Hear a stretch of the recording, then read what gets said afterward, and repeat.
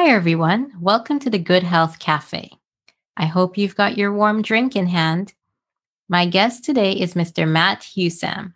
Matt lives in New York City and works with citiesRISE, an organization committed to transforming mental health globally through local innovation, coalition building, and youth-led action. Matt is passionate about using leadership development and community organizing to advance mental health and racial justice, and has supported a range of social change initiatives from community-based hip-hop-rooted youth mental health programs to working with the Ethiopian and South African governments. On this episode, Matt shares his personal experience dealing with mental health challenges and discusses what he thinks youth need to thrive. Let's get to the episode. Hi, Matt. Welcome to the Good Health Cafe. Thank you for coming. Thanks for having me. Could you please introduce yourself to the audience? My name's Matt. I am speaking to you from Toronto, Canada, where I grew up. I work in global youth mental health, and my entry into this work was as a college student, learning about and fighting Canadian government cuts to refugee healthcare coverage. Since then, I've been very lucky and privileged to work on a range of global health and development programs, everything from hip-hop-rooted youth mental health programs based in Toronto to working with the Ethiopian and South African governments on larger scale projects. And my work in global youth mental health, which is very informed by my experiences with anxiety and OCD, focuses on how do we work with youth leaders and system leaders in cities. And right now we work in 5 cities in 4 countries to reimagine and take steps toward building more equitable and resilient mental health systems for everyone. Can you tell us why mental health is a passion point for you? I think my initial interest in mental health was based on the need. This was a time in my life. I was just finishing college and working my first real global health jobs. And at that time, I was very much a generalist. I cared about a lot of things and also didn't care about anything particularly. And so I was drawn to mental health by both the immense need and the immense neglect and the failures of our global community in addressing mental health. So I was really struck by statistics like 800,000 people dying by suicide every year, which is one person every 40 seconds, and suicide being a leading cause of death for young people. And then the statistics like, 1 in 4 people in most places in the world, high, middle, low-income countries in the global north and global south, struggling with anxiety or depression.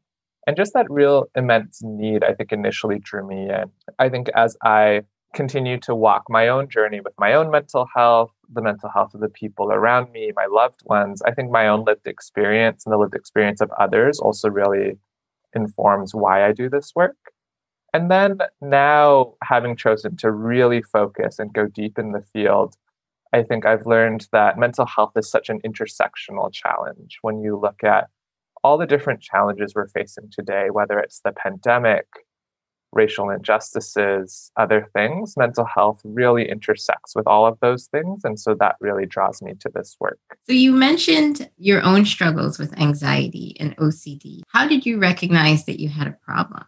Yeah, it took a while. I think it took maybe 3 or 4 years of really struggling. I remember being in college and actually sort of counting the hours of a day and kept like, oh, I was anxious more hours than I was not in this day or this week or this 5-week period. And at the same time, not really knowing what to do with that, whether it was anxiety or obsessive thinking, and just sort of, going along. I never really considered seeking therapy or anything else like that, despite I was studying public health and was relatively aware of what mental health was. I think my own personal wake-up call actually came when I was first working in mental health.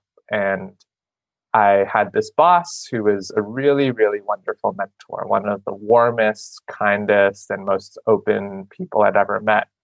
And they, in a public session with some of the younger people who were just working there that summer, was very open about sort of their own mental health struggles and their really good experiences seeking care and having access to care in Canada being part of the reason why they did the work that they did.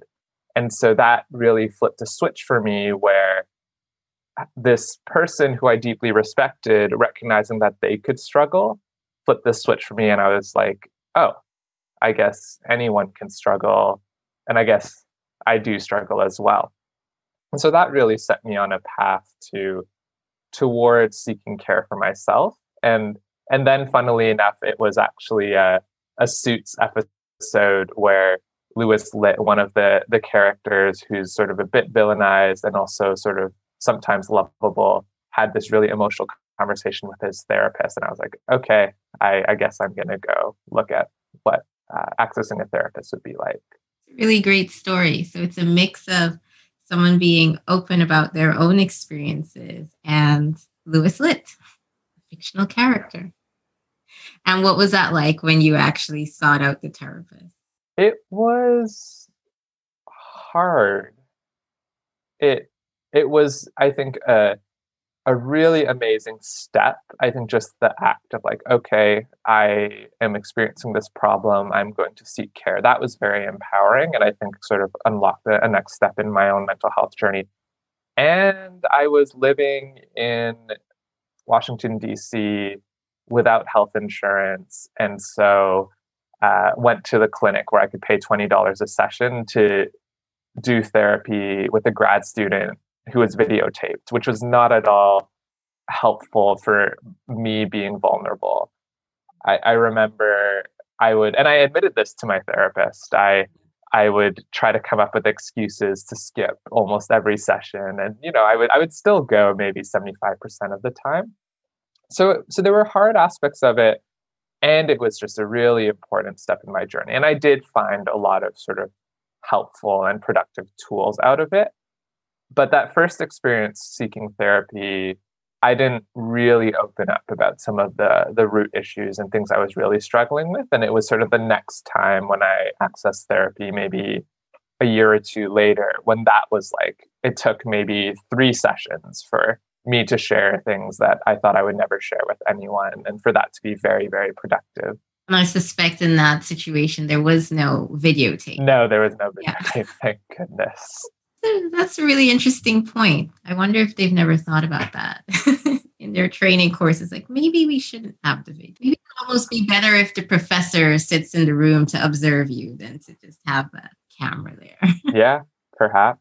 Did you ever tell that supervisor or mentor that he made this difference for you? Yep, I did. And that was good to be able to share that. I think and then I had another boss sort of right after him who was also very, very open about their own mental health problems. And yeah, I'm friends with both of them, and being able to share, and also share how even the fact that I'm on this podcast speaking with you, I think was in part sparked by both of their openness. So it's sort of like these ripples of people being vulnerable and sharing their own stories that helps break down stigma one step at a time. So in terms of stigma, I guess, as you say, you're on this podcast because you want to help break down stigma. Do you feel like you experience stigma in your own journey? Definitely, yes.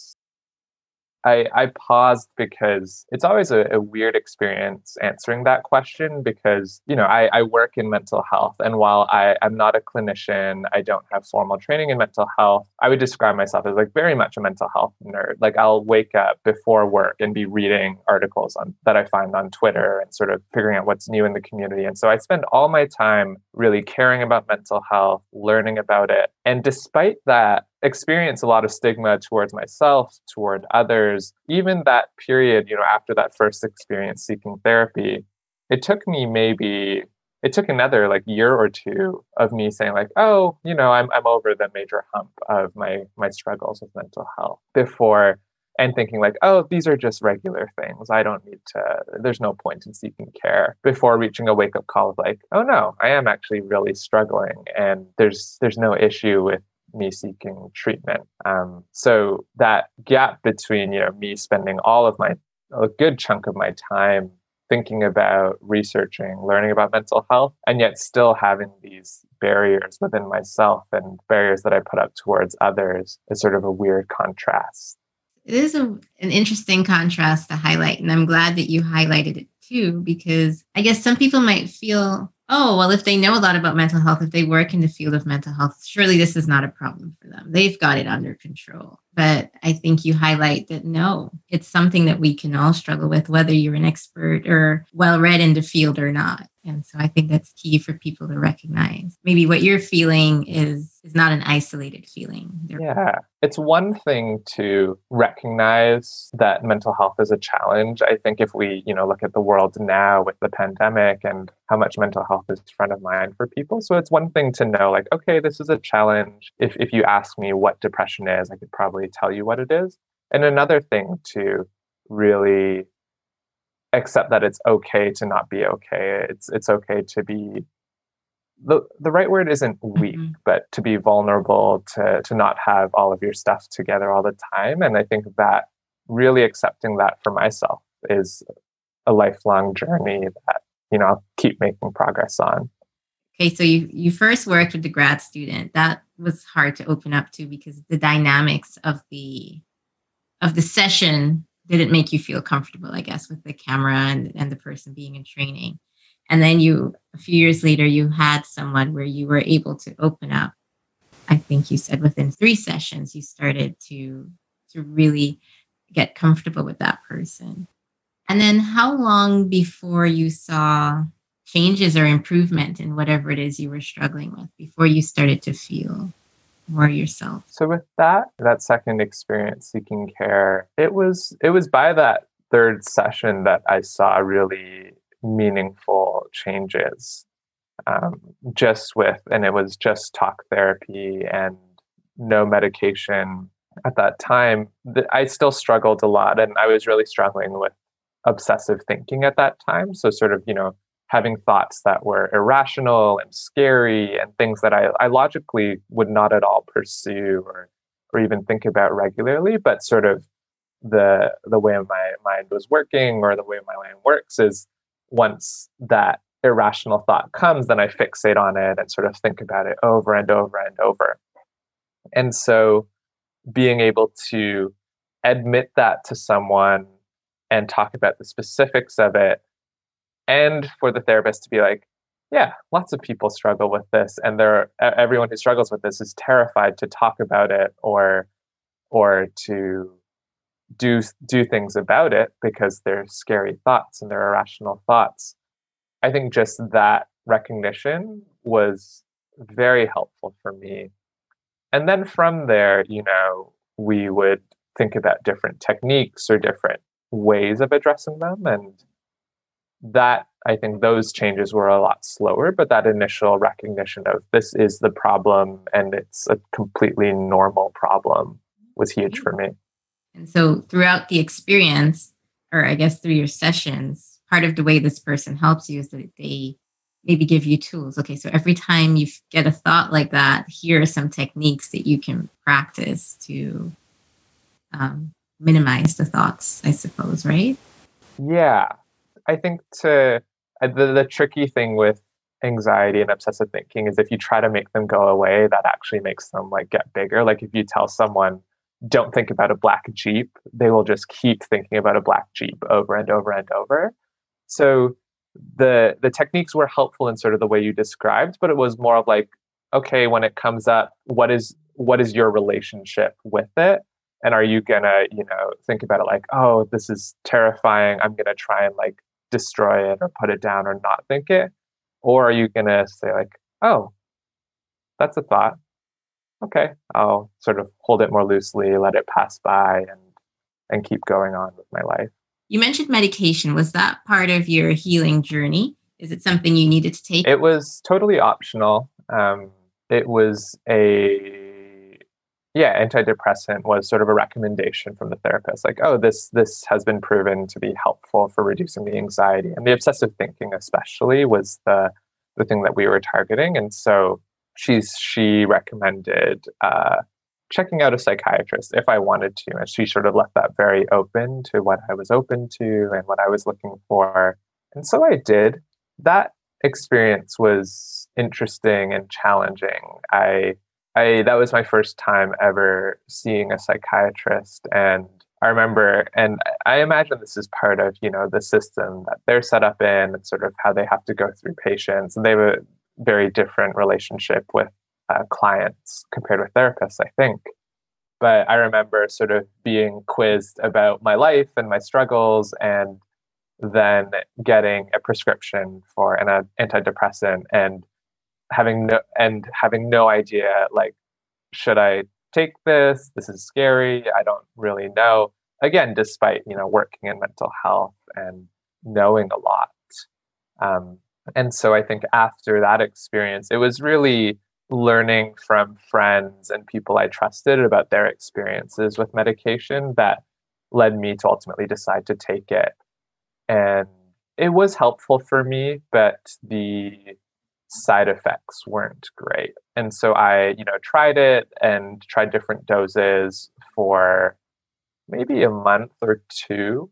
And it does take quite a bit of time to sort of get to a point of effectiveness, but then ended up deciding not to continue taking it, also because I was sort of switching between health insurances and providers as well. You mentioned that you kind of left that office, that experience, not feeling quite sure. Do I take it? Do I not take it? Why didn't you ask the person? I guess, why did you leave feeling confused?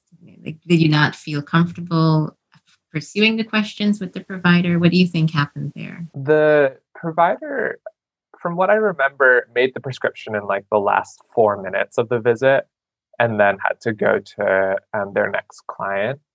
And so I guess I didn't really know at the time, like, what my questions were. I think in my head, it was like, okay, medication is sort of scary to me. And it didn't feel like the space to like express that fear, both due to time and then also just with the rushed nature of the appointment. And so if I had thought about it a lot more, maybe I might have had like more specific questions about specific side effects. But at that point, it was just like, this is sort of scary. I don't know if I want to take this step. One other thing you mentioned earlier was your psychologist. How did you find the person? The therapist was at the graduate school that I was at. Okay. So that was very convenient. It was sort of in the basement of the place where we studied. And so that was. So what tips do you have, Matt, I guess, for people who are considering care? How would you recommend they find a provider?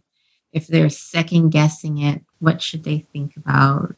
I can speak to what has been most helpful for me. I think that just taking the step of learning, I think, has been really important to me.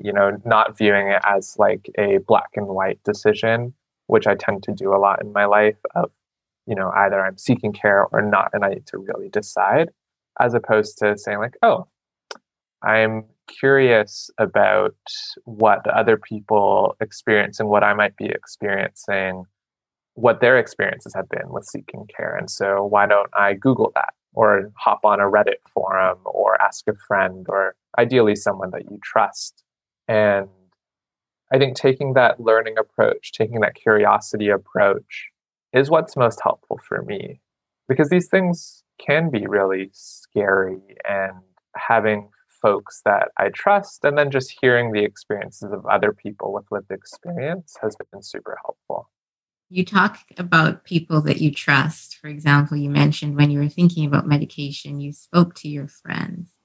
And we've touched on stigma briefly. Were you afraid when you took it to your friends? Or were you already fairly certain that they would be open and receptive and not judge you? Was that a concern at all when you thought about bringing this up and asking for help from them? Yeah, not for me, very thankfully. I think both with sort of my group of colleagues and friends, there are numerous folks who are quite open about their own struggles and the treatment that they seek. And so, the folks that I was approaching to talk about medication with were folks who were very open about the medications that they took and how helpful that had been for them. And then we're also very open about the trade-offs and the side effects and things like that.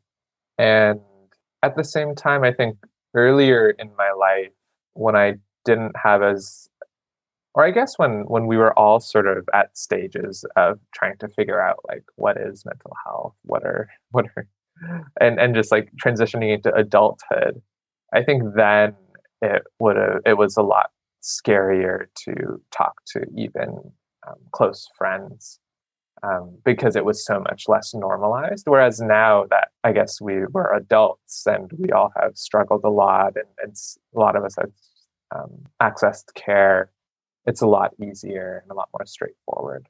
If there's someone who is not sure about, I think I'm struggling, I'm not super sure, I kind of want to bring it up, but I don't know to who. I'm just not certain about the whole thing. Yeah. What do you think should be their first step? I think it can be tough because, you know, based on each person's circumstance, you never know how the people around you will respond. And at the same time, I think if there are people that you love and trust and who you know that care about you, at least from my experience, I think that they would always, regardless of how immediately helpful their answer is, regardless of like how much they know about mental health or how much, stigma there might be sort of in your circle, my experience is that the people who care about me would much rather know about a struggle that I'm experiencing or something that I'm considering than not know. And then sort of the work of figuring out like, oh, how do I then respond? How do I actively listen to this friend? How do I be productive and helpful as a person, as someone who cares about them? That can come later if that work hasn't already been done. But that first step of just knowing that the people around you are struggling, I think the people around you will really value that. And what about a tip for someone who's on the receiving end? So your friend comes to share that I'm struggling. From your experience, what are some helpful things to say or to do in order to show support for someone who's being vulnerable with you and sharing a concern that they have? I think sometimes there can be a fear around, when you're talking about really serious things, like let's say it's suicidal ideation, that talking about it can sort of make it worse or things like that.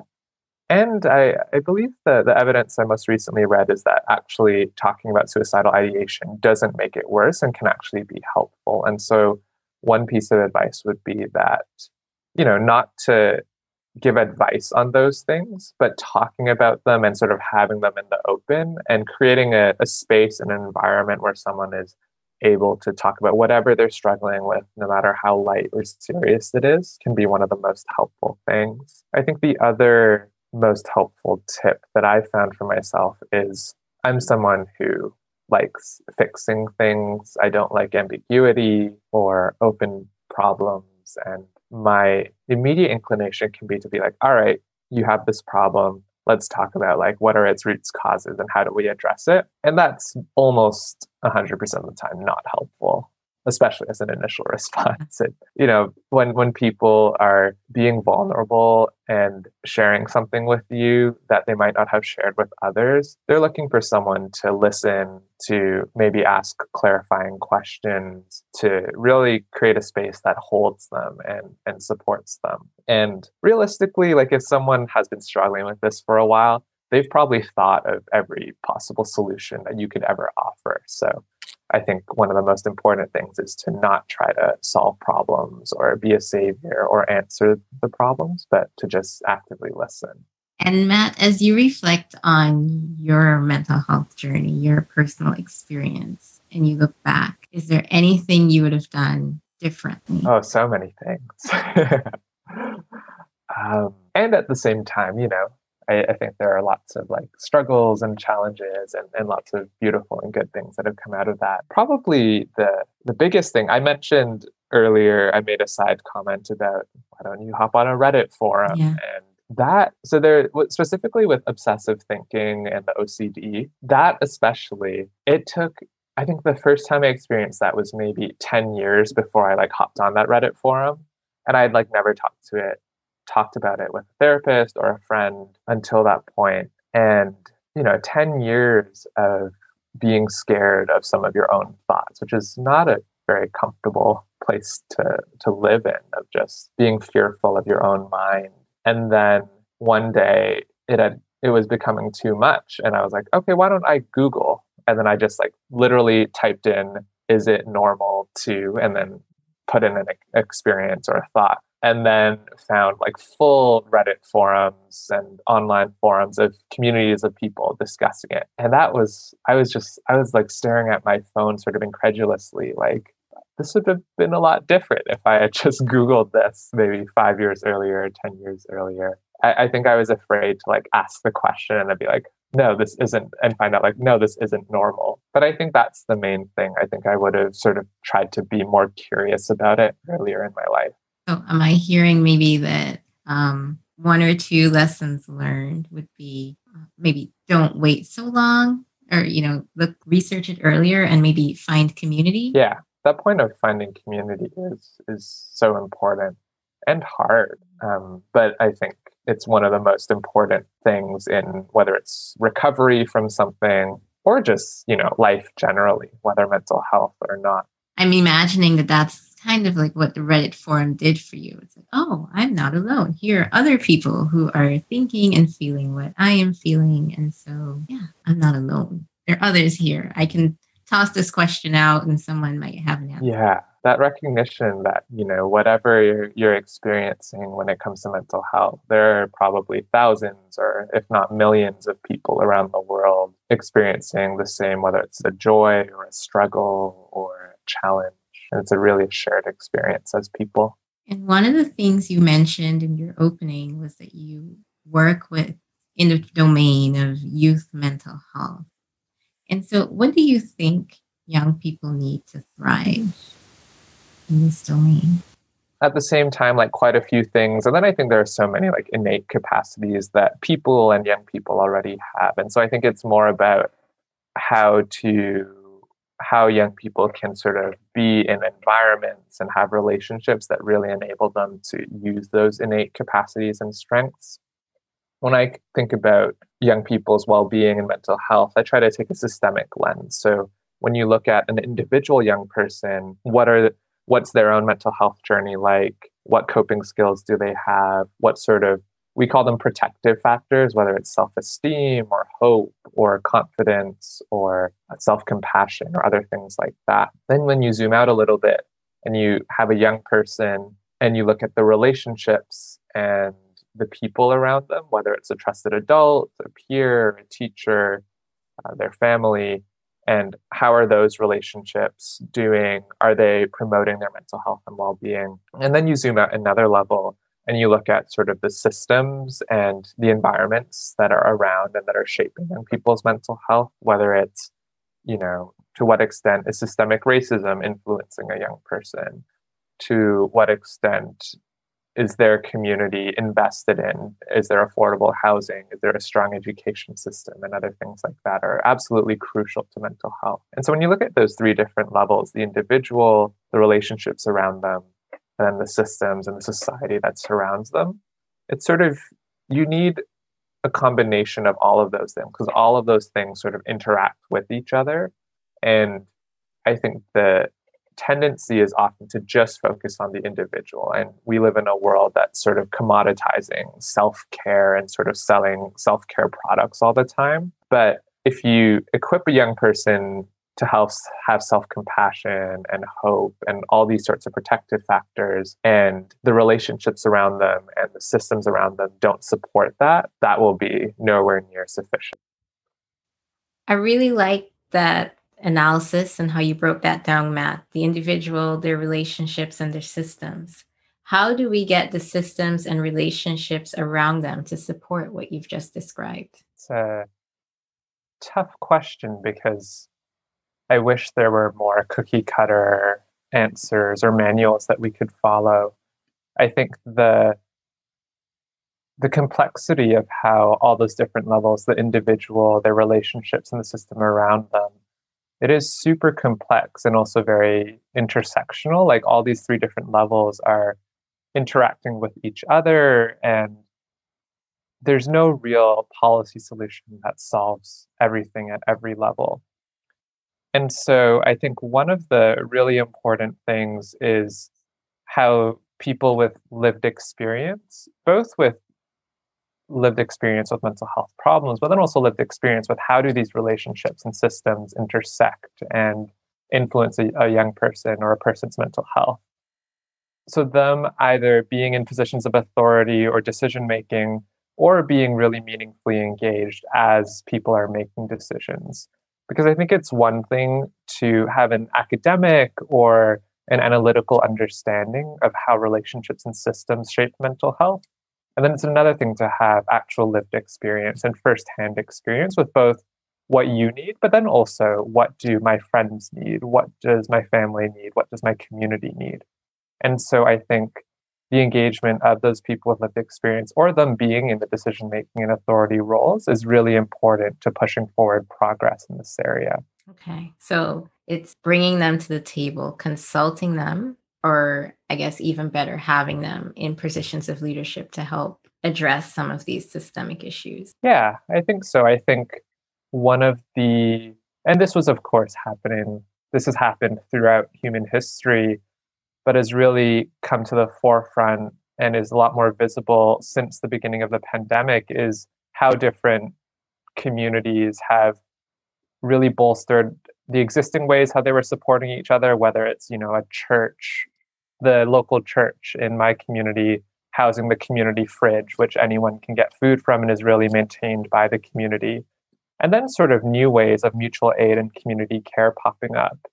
I think that there are a lot of really grassroots efforts that people and organizations will undertake. And then the translation of those efforts into larger scale policy or systematization of them, I think really is helped by having, people with lived experience and people with experience working on those types of efforts and at that type of level in the places of power where then the larger scale sort of funding or budget decisions are made. That's interesting. I like in your example, it sounds like for example, the church and the community pantry, that already sounds like a mixture of individual and community because it's that relationship building of people who we knew around us and building some sort of resiliency. How do we get to the policymakers and sit at the table with them to move toward eliminating the need for a community pantry in the first place? I suppose that goes back to what you were saying about how complex and intertwined it all is. Yeah, I think that, and I also, don't really have a clean or clear cut answer. I do think even just building on this example of, the community fridges or the community pantries, I think something that's been encouraging, especially, despite doing global work here in New York City, just getting to know my local community better, is you can really tell when an elected official, whether it's a city council member, an assembly representative, is actually, spending time in these spaces and really pushing these sorts of things forward. And, and getting to know the people who run the fridges or run the mutual aid groups, they can very easily tell you, which city council members actually care and are spending time in those sorts of spaces, and which ones might just go for the photo op and then leave. And so I think I've been learning more and more how, whether it's at the local politics level or state or national or global, um, there are, really committed civil servants or politicians who will spend time in these spaces and will engage people with lived experience. And a lot of the time, these people have lived experience themselves or have done this grassroots work themselves. As we come to a close, do you have any closing thoughts, parting words for the audience? Well, the main parting thought would be that just encouragement to, if anything of this conversation sparked curiosity or wanting to learn more about your own mental health or to talk to someone, whether it's a therapist or a friend or a family member, to sort of let that curiosity grow, to not sort of shut it down, but to sit with it, to take small steps towards it. And then I think the other reflection that I'm having just on how our conversation has went is the idea of who has expertise in mental health. And I would not at all consider myself an expert and don't want to consider myself an expert. And at the same time, I think each of us, when it comes to mental health, has so many insights just as people and living and going through the challenges and the joys that we do each day have so much to offer when it comes to insights about our own mental health and what it takes to thrive or flourish as people. And so I think that's another thing of, I think that clinical experts like therapists and psychologists and psychiatrists are hugely important. And I think mental health is a lot broader than just that clinical domain. What are the parts that are beyond the clinical domain? Is that what you're saying with us having our own knowledge about what's going on with us? Yeah, because I think that, one part of mental health is the biological aspect of it, whether it's like, okay, this neurotransmitter in my brain is not producing at a certain level, and that's not all that clinical work is. I mean, therapy is hugely important. But I think that when you think about how connected mental health is with everything, whether it's someone's faith or their physical activity or the quality of their relationships or whether they have purpose in life, I think there are so many things that influence our mental health where, we can make progress on or we can have like deep wisdom about that sort of clinical experts don't necessarily need to play a strong role in, but can be helpful in sort of guiding that. Thank you, Matt, for coming, for being vulnerable, for sharing your story with us here at the Good Health Cafe. Yeah, pleasure. Thanks very much, Nikita. It was such a pleasure to be with you. I'm truly grateful to Matt for his willingness to be so open and transparent in sharing his story with us. If you would like to follow Matt's work, he recently started a wonderful blog where he thoughtfully reflects on how to grapple with the complex issues of mental health and racial justice.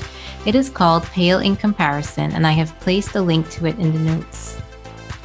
Would you like to share your story with us on the Good Health Cafe?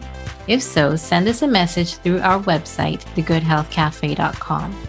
If you're enjoying the podcast, please give it a review on Apple Podcast. Did you know that the Good Health Cafe also has a blog?